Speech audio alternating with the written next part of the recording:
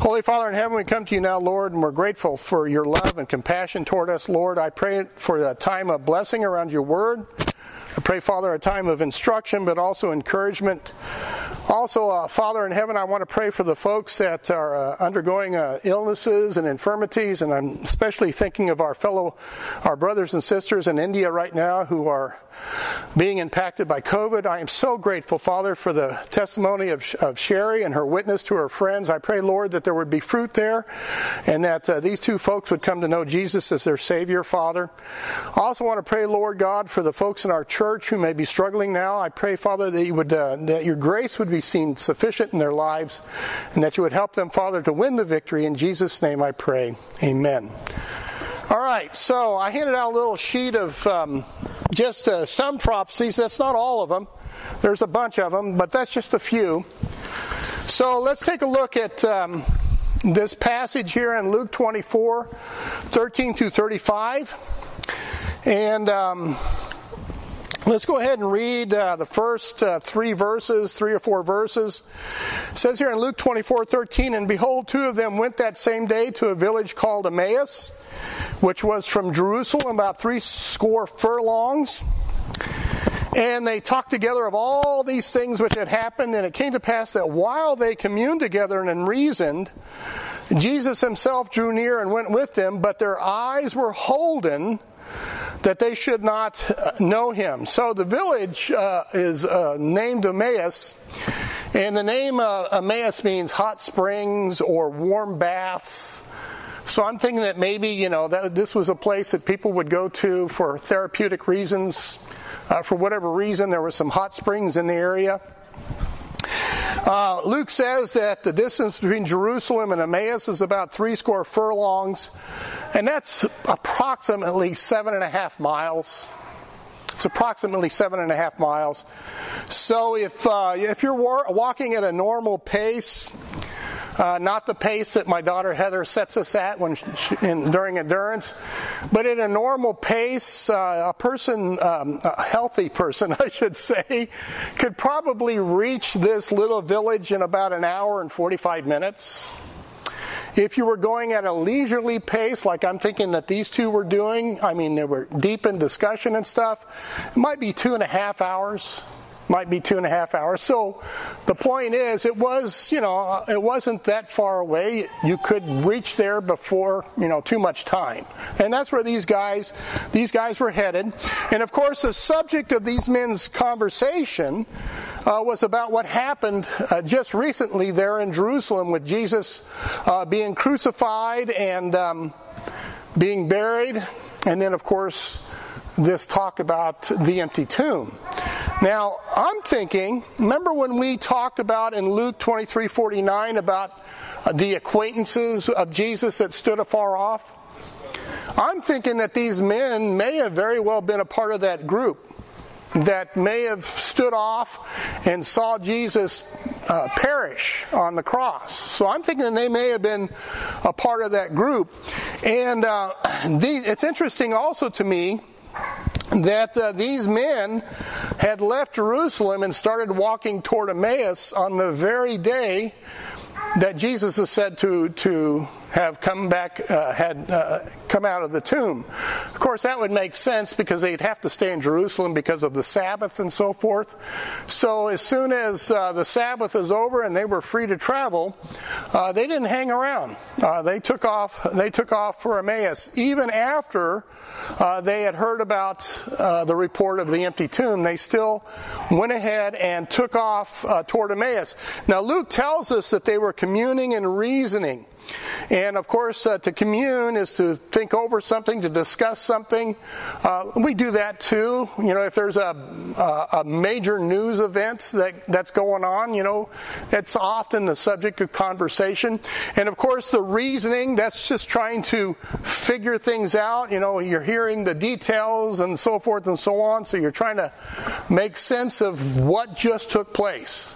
what just took place in Jerusalem. So that's what these men were doing. They were walking to Emmaus, and they were trying to put all these pieces together, and they were trying to consider, what they had heard and what took place, and so that was going on. They were trying to wrap their minds around this report of an empty tomb and all this kind of stuff.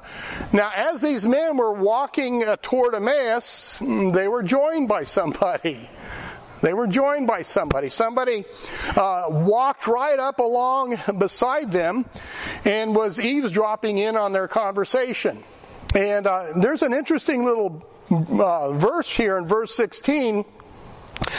As soon as this stranger had caught up with them, notice what it says here in verse 16. It says, "But their eyes were holden, that they should not know him."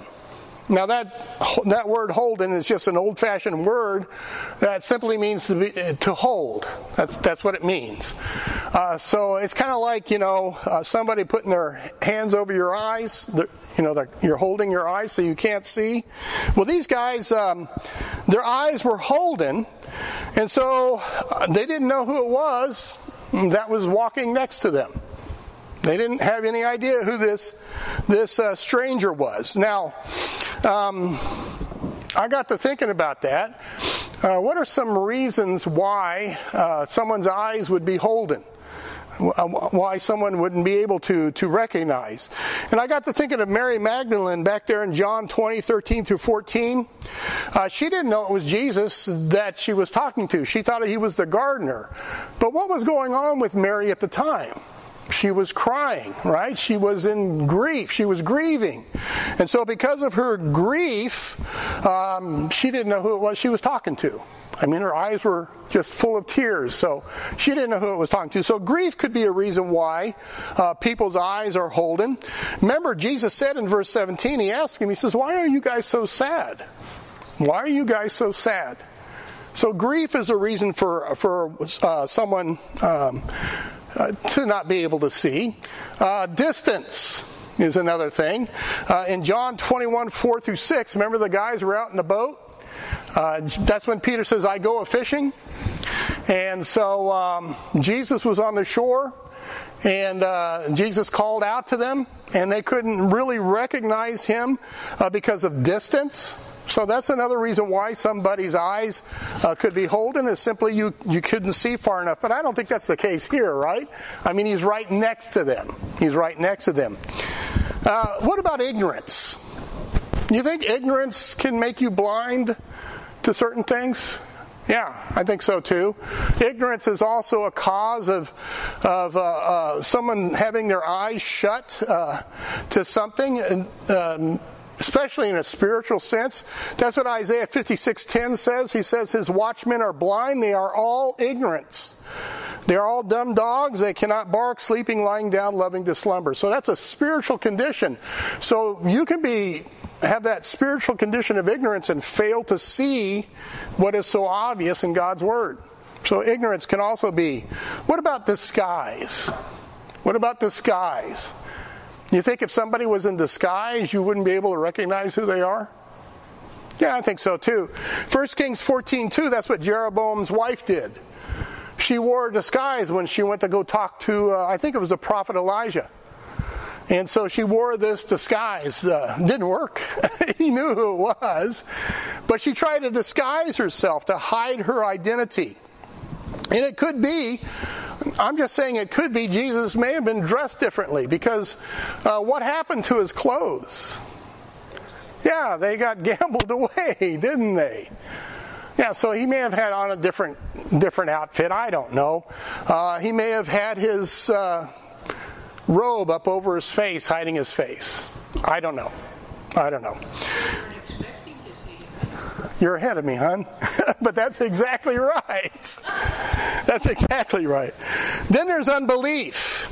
They simply couldn't believe the news. This is a pretty wild tale. The tomb's empty. They simply were hard pressed to believe the news. That was the problem with Israel and the Messiah. Matthew 13:14, and in them is fulfilled the prophecy of Isaiah, saying, by hearing ye shall hear and shall not understand, and seeing ye shall see and not perceive. So unbelief could do it. But, yes, as Doris pointed out, I think there's yet another reason. And we'll talk about that in just a minute. There is another reason for these men failing to recognize who it was that was traveling with them. I mean, quite honestly, put yourself in these guys' place. The last person you would expect to see would have been Jesus, right? That would have been the last person you would have expected to see, because what was their last image of Jesus? Dead on the cross. Yeah, that was their last image of Jesus, dead on the cross. But there's a reason why their eyes were hidden. And I'll talk about that in just a minute. So here they are, they're wrestling in their minds, they're trying to figure out all that's going on, they're trying to understand this bit about the empty tomb, and, didn't we see him hanging on the cross? So this is what they're talking about. So Jesus walks up alongside them while on the way, and he asks them a question. Luke 24:17. And he said unto them, what manner of communications are these that ye have one to another as ye walk and are sad? Why are you so sad? And the one of them, whose name was Cleopas, answering, said unto him, art thou only a stranger in Jerusalem, and hast not known the things which are come to pass there in these days? And he said unto them, what things? And they said unto him concerning Jesus of Nazareth, which was a prophet, mighty in deed and word before God and all the people, and how the chief priests and our rulers delivered him to be condemned to death and have crucified him. So here Jesus is, he comes walking up beside these two men on the way to Emmaus, and to break the ice, Jesus asks these two men what they were talking about. Now, do you think that would have been rude? I think in our culture we'd probably think that was rude, somebody butting in on our conversation. But in that culture, not so. I remember those times that we went to India. I don't care where you went, whatever it was you were doing, you always had an audience. You always had an audience. People would circle around whatever it was you were doing, and every once in a while somebody would make a comment about what it was you were doing. And I think that's the way it was with this culture as well. So I think it would be perfectly natural for this person who would come along and join you as you travel to the next village and become a part of the conversation just to pass the time. Right? Just to pass the time. We kind of do it when we get on a plane or on a bus. We speak to the person next to us. So he's asking them, what's going on? And he notices that they were sad. They were sad about whatever it was that they were talking about. Now, why do you think they were sad? Because they thought Jesus was going to free him from the Romans. There you go. Yeah. She said because they thought Jesus was going to deliver the nation of Israel from the Romans. Right? So what did they lose? 4-letter word, starts with H, ends with E.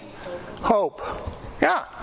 They lost some hope, didn't they? They lost their hope. And this may have been the cause of their leaving Jerusalem and heading home from Emmaus. Remember when I talked about the difference between men and women, how men have to have that purpose, that leadership in their lives.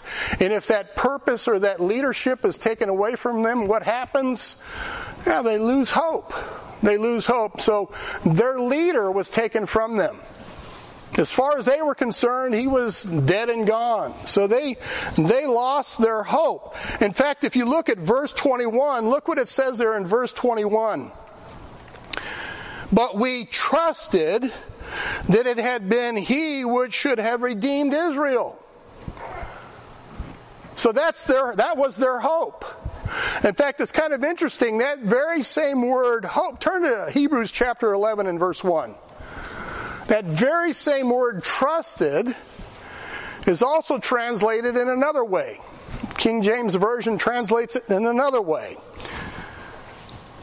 Whenever anybody gets to Hebrews chapter 11 and verse 1, would somebody please read that?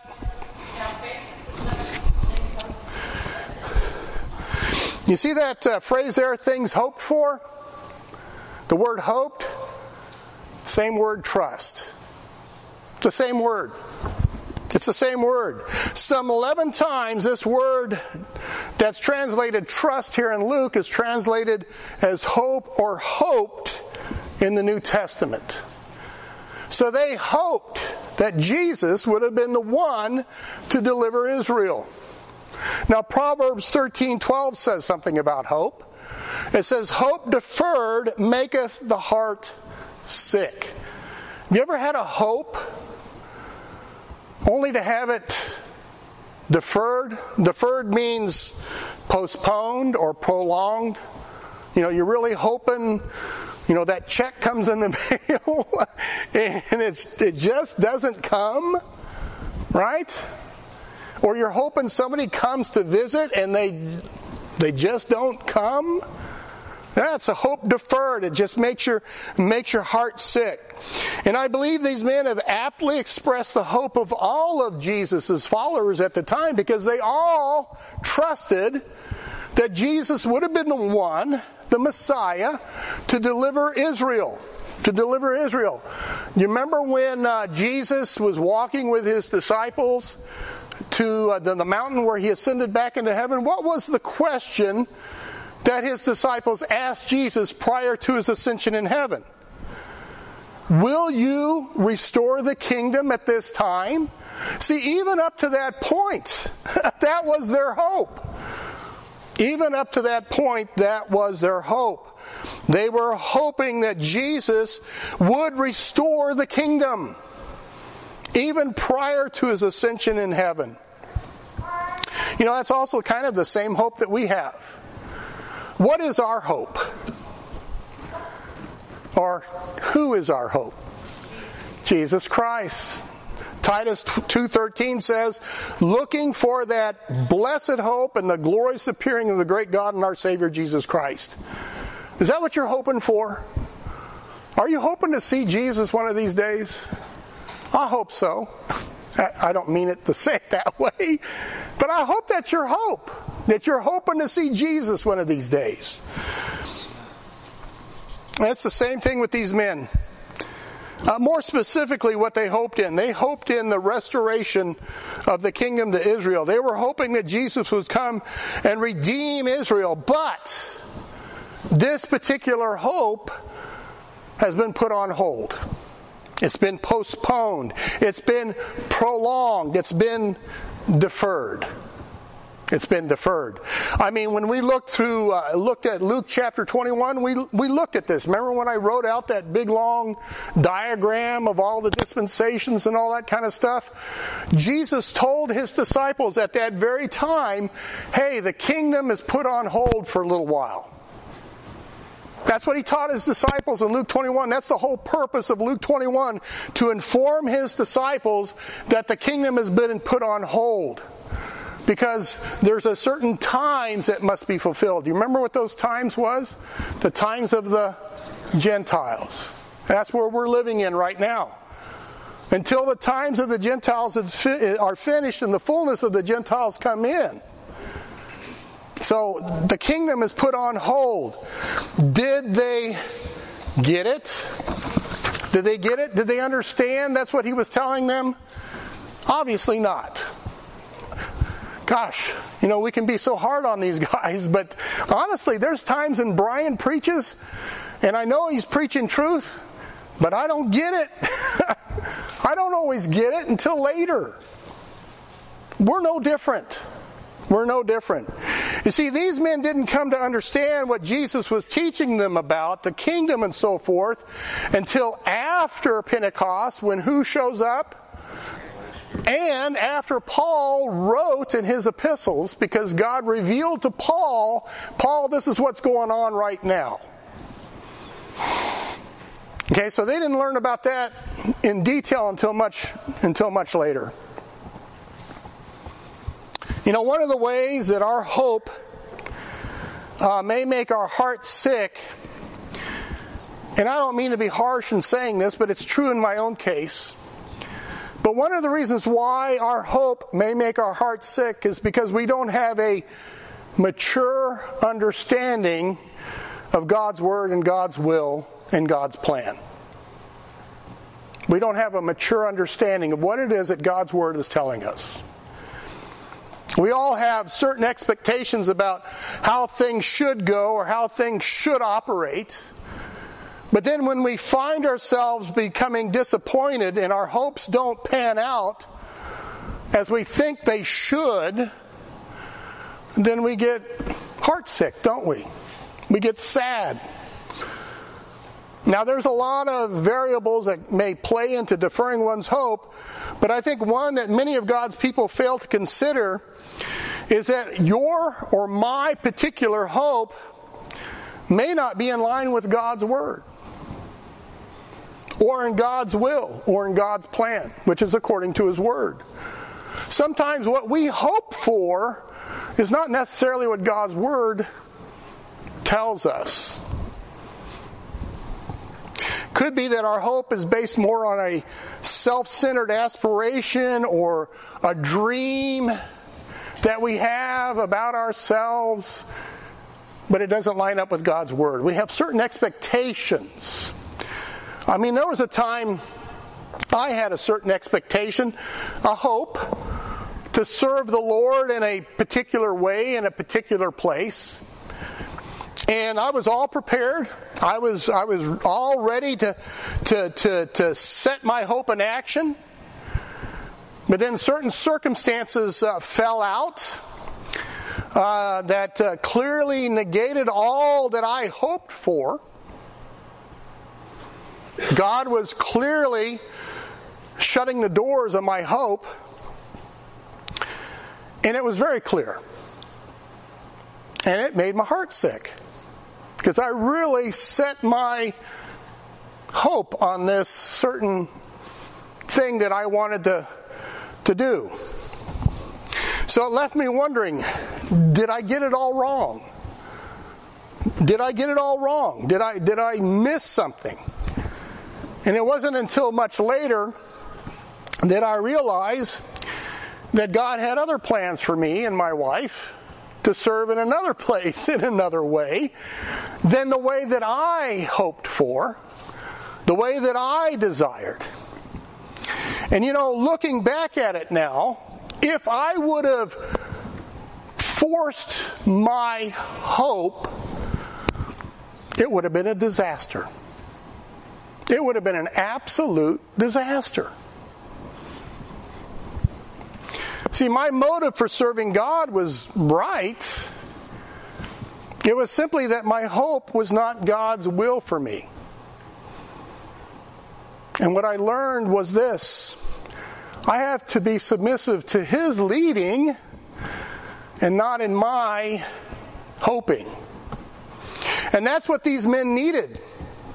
They needed to have their understanding perfected and their hope redirected in accordance to God's Word and God's will. And that's where a lot of us may find ourselves. That's where a lot of us may find ourselves. In answer to Jesus' question, this man by the name of Cleopas spoke up. Now, his name means of a renowned father. And there's another man by a similar name in John's Gospel. John 19:25, now there stood by the cross of Jesus his mother and his mother's sister, which would make her what? Her sister-in-law, right? And Mary, the wife of Cleopas, Mary, the wife of Cleopas, which is his mother's sister, and Mary Magdalene. So the name Cleophas, P-H-A-S, means my exchange, who was the husband of this Mary, who was the sister-in-law of Mary, which means that this Mary's brothers was Joseph. Okay? Does that make sense? I kind of muddled that all up. So Joseph was the brother of this Mary who was married to Cleophas. Does that make it? That's better. That's a little better. So that was her. Cleophas was Mary's brother-in-law, mother of the Lord. Okay, that's enough. I butchered that too much.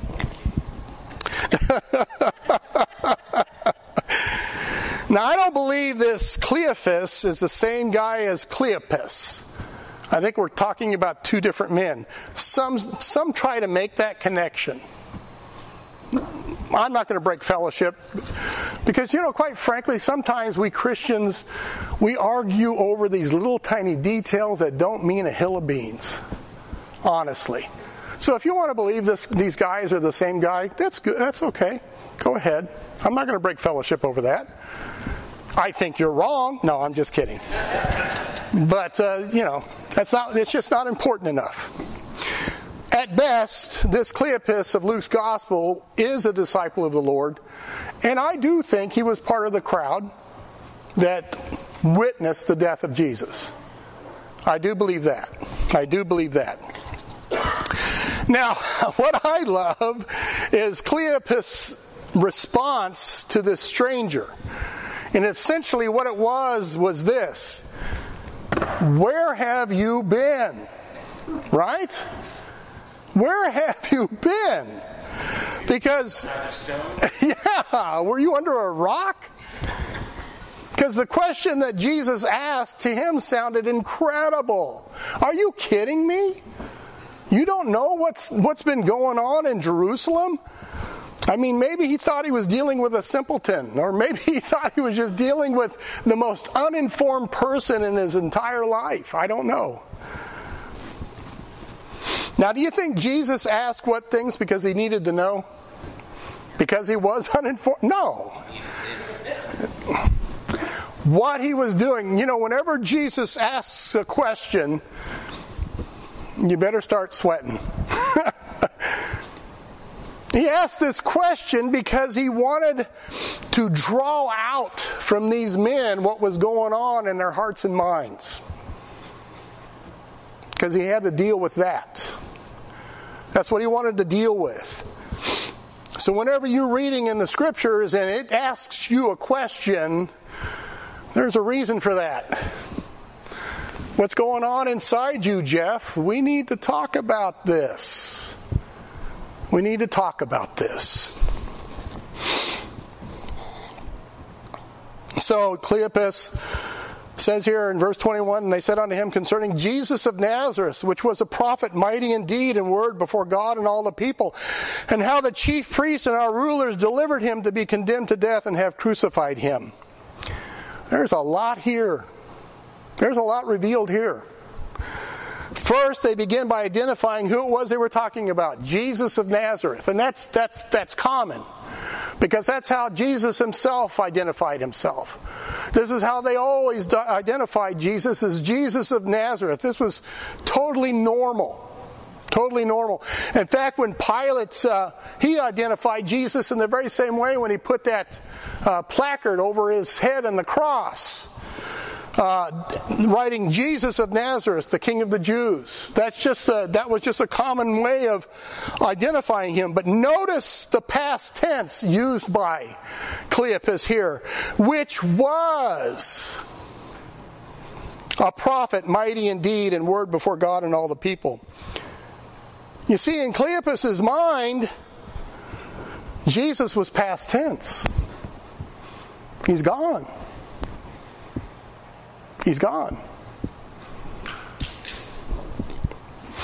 Also take note, which was a prophet, mighty indeed. A prophet. Indeed, Jesus was a prophet, and we talked about this. But he wasn't just a prophet, was he? No, he was the prophet that Moses talked about. So he was more than just a prophet. So you see, we're getting some insight into what's going on in these guys' hearts and minds. And again, they betray their imperfect understanding. They saw him die on the cross. He's gone. He's gone. The one thing they did get right is about who the Pharisees' part in the whole thing. He certainly laid the blame right where it belongs. Our leaders took him and crucified him on the cross. They did get that right. They did get that right. So much for the report. Now we get to the why. Why did Jesus ask the question? Look at verse 21. But we trusted, hoped, that it had been he which should have redeemed Israel. And beside all this, today is the third day since these things were done. Yea, and certain women also of our company made us astonished. The news that they told us was just too incredible to believe, which were early at the sepulchre. And when they found not his body, they came saying that they had also seen a vision of angels, which said that he was alive. And certain of them which were with us went to the sepulchre and found it even so as the women had said. But what does it say there? But him they saw not. But we trusted. Here's the rub. It was this very matter that Jesus was going to correct in their imperfect understanding concerning what took place those past 3 days. The whole purpose of Jesus' coming and his ministry, his purpose in asking the question was to bring these men's understanding in line with God's plan, God's purpose, God's will in the whole thing. What does God's Word say about the matter? Notice again the timeline. Today is the third day since these things were done. On the very day of the resurrection, they were headed for Emmaus. They were quitting Jerusalem and headed for Emmaus.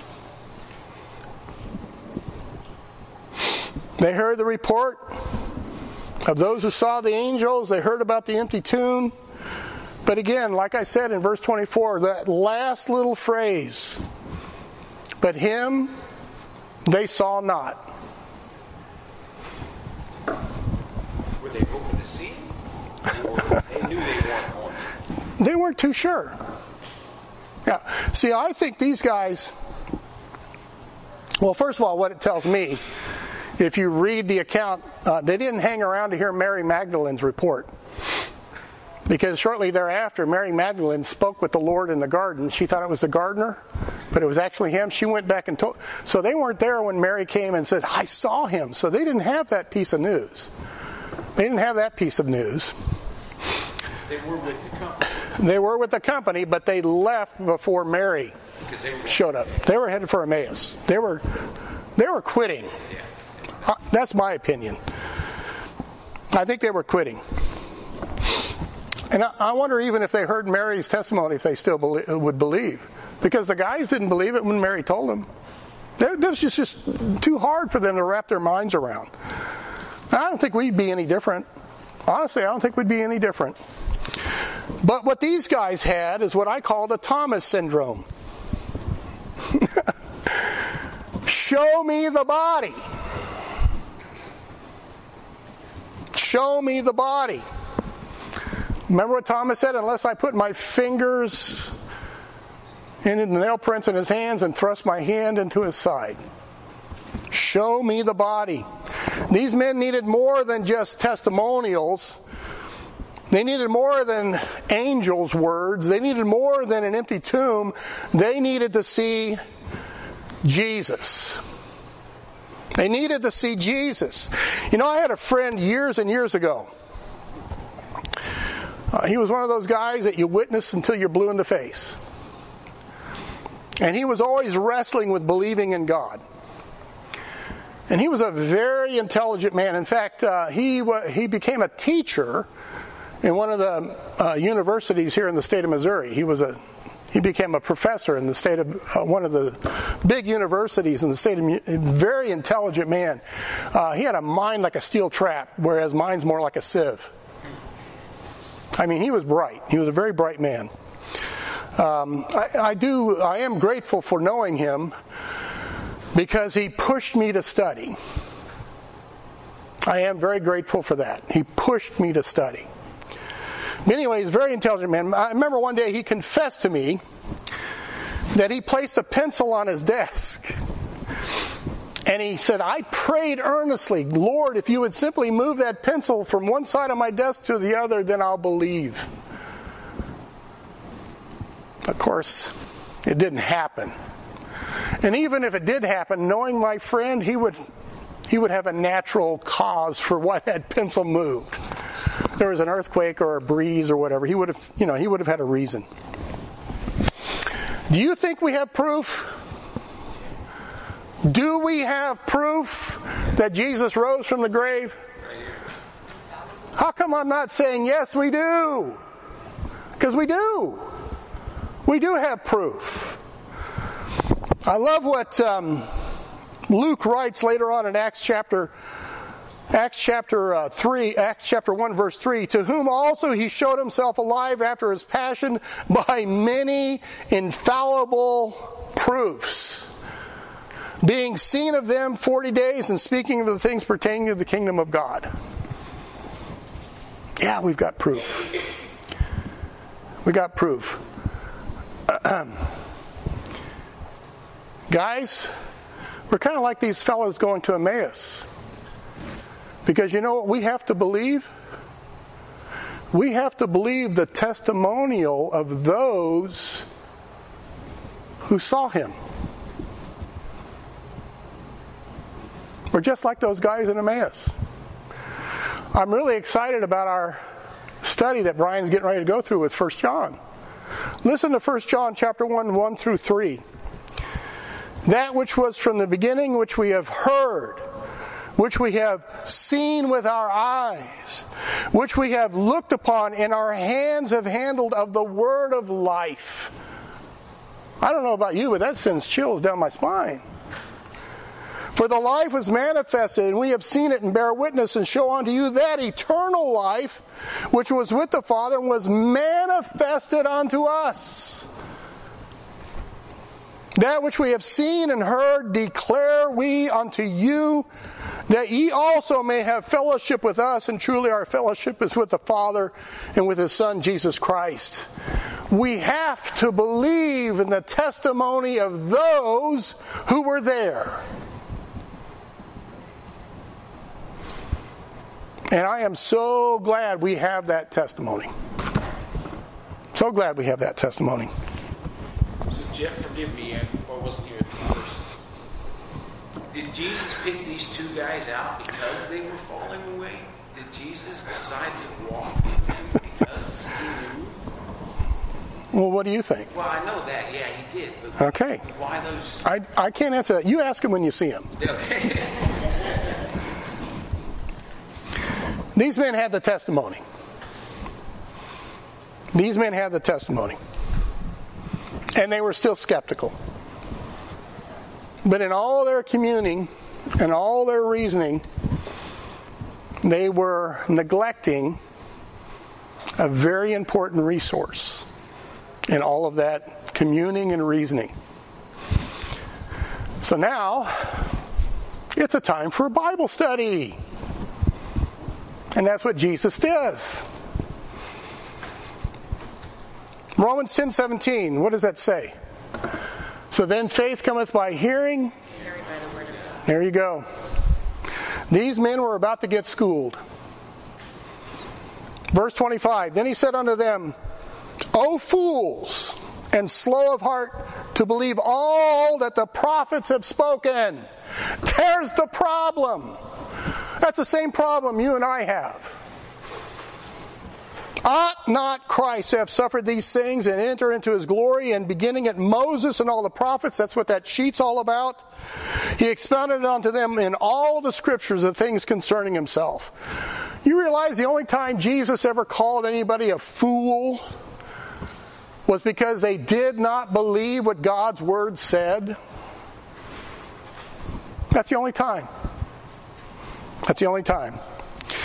A fool is not someone who's deficient in mental aptitude, but rather it's someone who knows the truth and refuses to believe that truth. That's a fool. That's a fool. A fool is someone who declares that they choose truth over facts. And I'll just let that rest.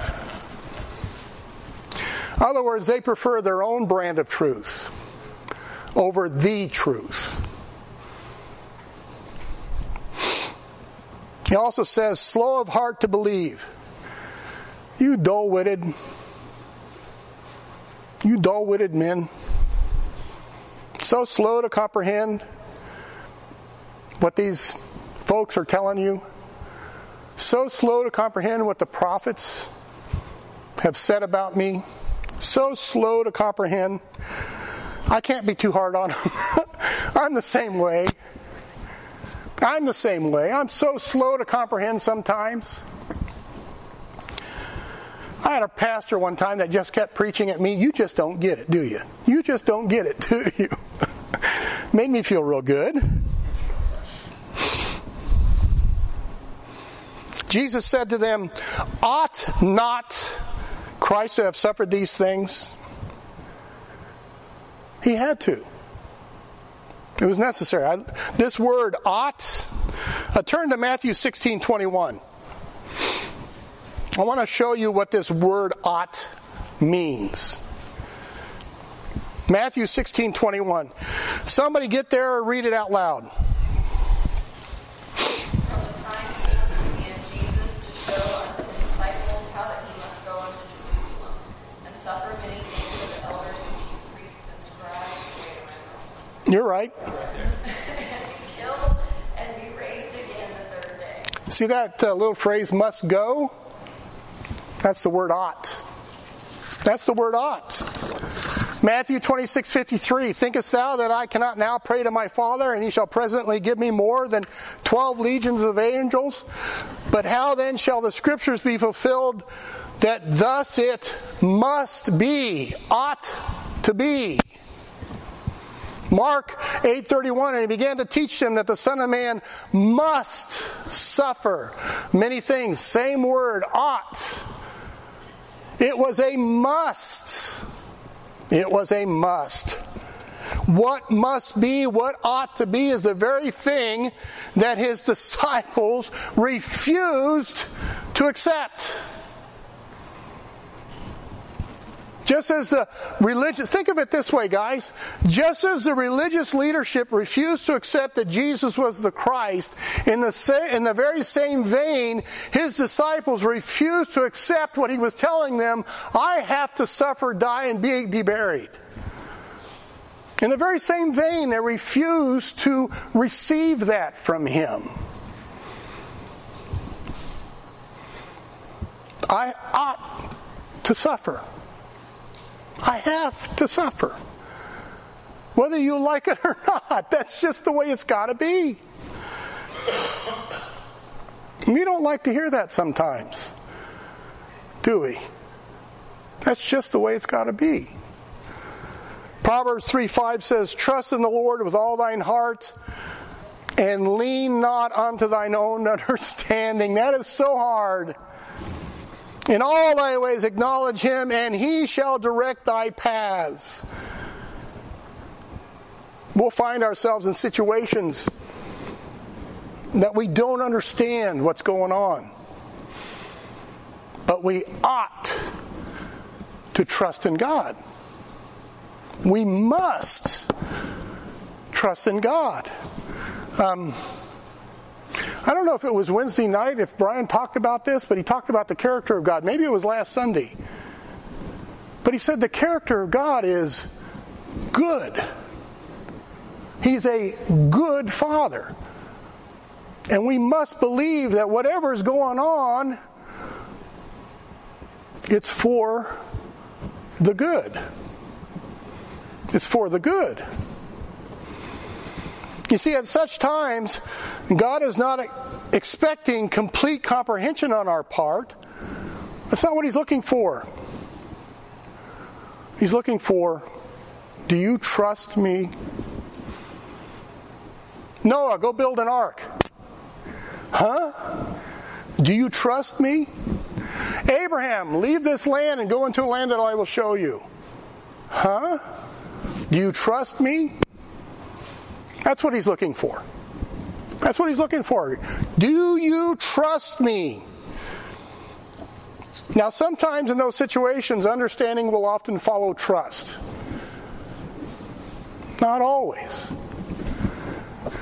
He never explained to Job what was going on.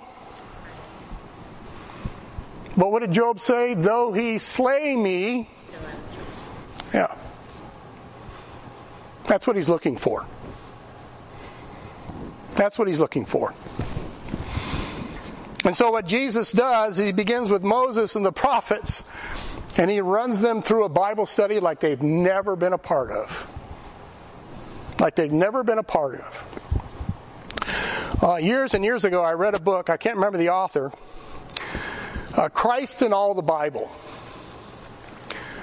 And it was a thick, heavy read.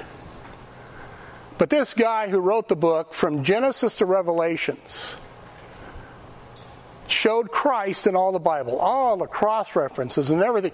I mean, my goodness, what a heavy read, but what a rich read it was. It was amazing. Absolutely amazing. And the one resource that these men failed to resort to was the one resource that we must turn to. The Word of God. What saith the Scriptures? And so for the next 2.5 hours, these men were in the greatest Bible study they had ever experienced in their lives. He may have started with Genesis 3:15 about the seed of the woman, progressed through the Scriptures, talked about being born of the virgin, talked about the prophetic history, maybe even brought up some types in the Scripture like Joseph and David. I don't know. I have no idea. I have no idea. But he opened the Word of God before these men like they had never experienced before. He may have expounded on Isaiah 53. I don't know. He may have talked about Psalms 22. I don't know. He may have quoted Psalm 16, 8 through 11. I have set the Lord always before me, because he is at my right hand. I shall not be moved. Therefore, my heart is glad and my glory rejoiceth. My flesh also shall rest in hope, for thou wilt not leave my soul in hell, neither wilt thou suffer thine Holy One to see corruption. But that had to have been the greatest Bible study these men had ever been a part of. And then there was the great reveal. After this Bible study, there was the great reveal. Verse 28. And they drew nigh unto the village whither they went, and he made as though he would have gone further. And they constrained him, saying, Abide with us, for it is toward evening, and the day is far spent. And he went in to tarry with them, and it came to pass as he sat at meat with them, he took bread and blessed it, and brake and gave to them. And their eyes were opened, and they knew him, and he vanished out of their sight. As they listened to his exposition of the Scriptures, they drew near to the destination. As they began to turn in to where they were going to stay, Jesus acted as though he had another place to go. They said, wait a minute, where are you going? Don't leave yet. They didn't want this to end. They wanted to hear more about what this stranger said to them. Because remember, up to this point, they still don't know who it is. So they would have had to have seen him. They would have had to physically see him. Oh yeah, they physically saw him. But I mean, even beforehand, to know, hey, oh, that's Jesus. No. They didn't see him until something happened. Gotcha. And we'll get to that. They didn't want this to end. Have you ever sat under a preacher that had you absolutely spellbound? So much so you didn't want him to stop preaching? Multiply that by 10. Multiply that by 100. They wanted this stranger to come with them and eat with them. And their reason was, hey, it's getting late. Don't take off. Come. We'll even buy you a dinner. We'll even buy you dinner. So Jesus takes advantage of the invitation. He goes with them. And while they're getting ready to eat, These men see Jesus do something they've probably seen him do before. Some folks believe that these men were there when he fed the 5,000. Maybe he was there when he fed the 4,000. But they see him doing something that they've seen him do before. Remember what Jesus said back in Luke 4:4? That man shall not live by bread alone, but by every word of God. You see, the bread of life had already broken bread with these men on the way. That's what he was doing when he was opening up the Moses and the prophets. He was breaking spiritual bread with these men. Feeding them with that spiritual bread, which is the Word of God.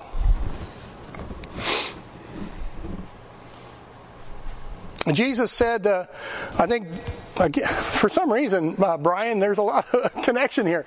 Brian talked about this on Wednesday night in John 6:26. Jesus answered them and said, Verily, verily, I say unto you, you seek me not because you saw the miracles, because you did eat of the loaves and were filled.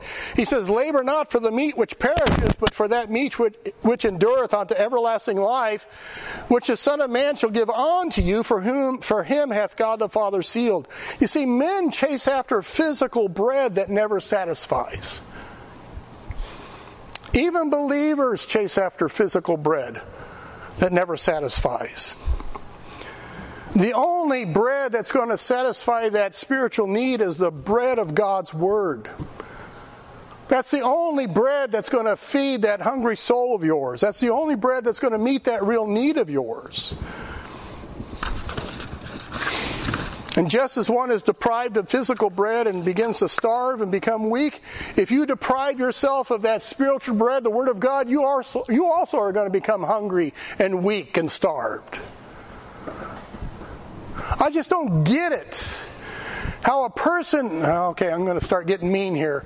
I just don't get it how a person can claim to know the Lord Jesus Christ. Yes, He's my Savior. Yes, He's my Lord. But yet you deprive the Word of God. You don't get into the Word of God on a daily basis. You don't read what He wants to say to you and what He tells you and what His plan is for you and what His will is and what His purpose is. I don't understand that. 1 Peter tells us, as a newborn babe, desire the sincere milk of the Word. You know when a baby stops being hungry? When it's dead.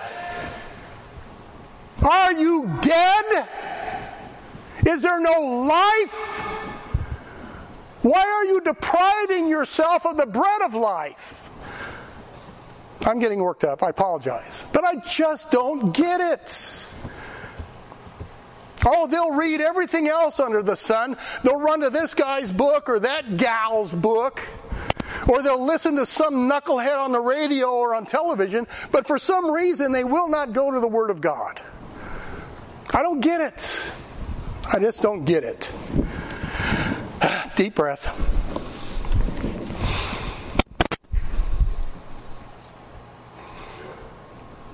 I think it goes back to what you were saying again. Expectation and hope.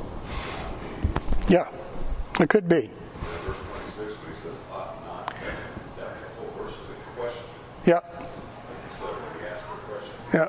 that is a question with an imperative. Ought not. In other words, you have had these scriptures, Yep. you should have known it. Yeah, exactly. Exactly. You have the scriptures, you have this. That's why you didn't reveal stuff. You took my thunder away. That's exactly right, Mark. You took my thunder away. I'm glad somebody's tracking with me. Yeah, exactly. Yeah, exactly. There was the great reveal when He broke the bread. And then, it's Jesus!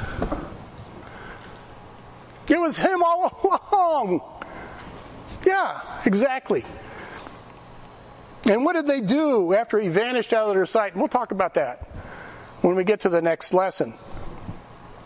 Jesus was no ghost. He was no apparition, I think is the word. And we'll talk about that. But what was the men's reaction to this? Their hearts burned. Their hearts burned within them. Because Jesus breathed life back into the waning embers of their faith. If your faith is wavering, get into the Word. Let it breathe life back in there, and let it flame up, and let it burn in your bones. That's right. Then they rose up, the very hour they rose up, and they hoofed it back to Jerusalem to tell, hey guys, guess what? Who are you telling? Hey guys, guess what? And then, of course, we see Peter here. Peter also saw the Lord, and so he reinforces the experience of these men. And you know what that tells me? Why do God's people not fellowship with God's people? Why do they choose to stay home and not come to church and be with God's people? Why do they choose when they can, but they won't come to be with God's people in God's house and hear God's Word?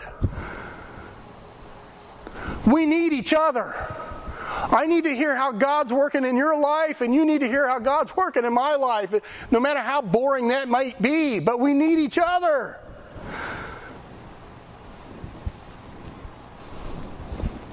And the key here is the breaking of the bread. How he was known of them in the breaking of the bread. Earlier I spoke about all those reasons why eyes were holden. Turn to Mark 16:12. Turn to Mark 16:12.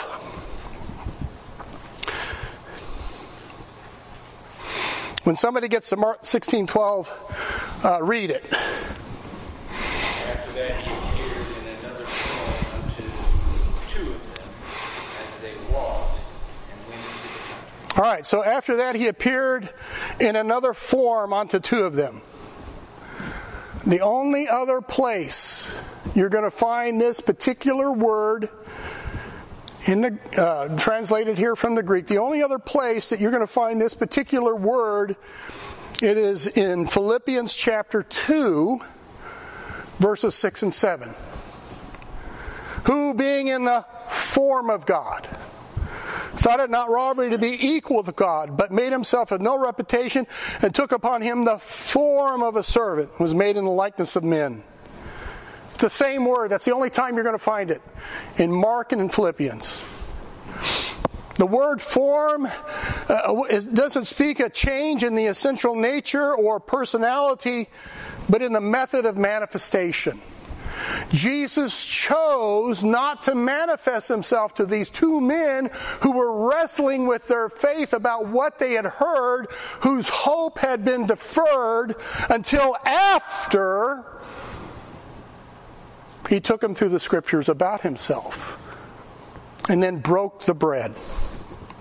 And after he had revealed himself through the scripture to these men, then he showed to these men who it was that was talking to them. It is only through partaking in the bread of God's Word that you will see Jesus. That is the only place you will meet with Jesus, is in God's Word. And if you deprive yourself of God's Word, I dare say you deprive yourself of the fellowship that you can have with Jesus. He opened their understanding. And I'll say this in closing. Beware of moldy bread, because it is being sold to thousands and thousands of Christians. Moldy bread, and they try to convince the people that this moldy bread is just as good, if not improved. Don't believe it. Don't believe it.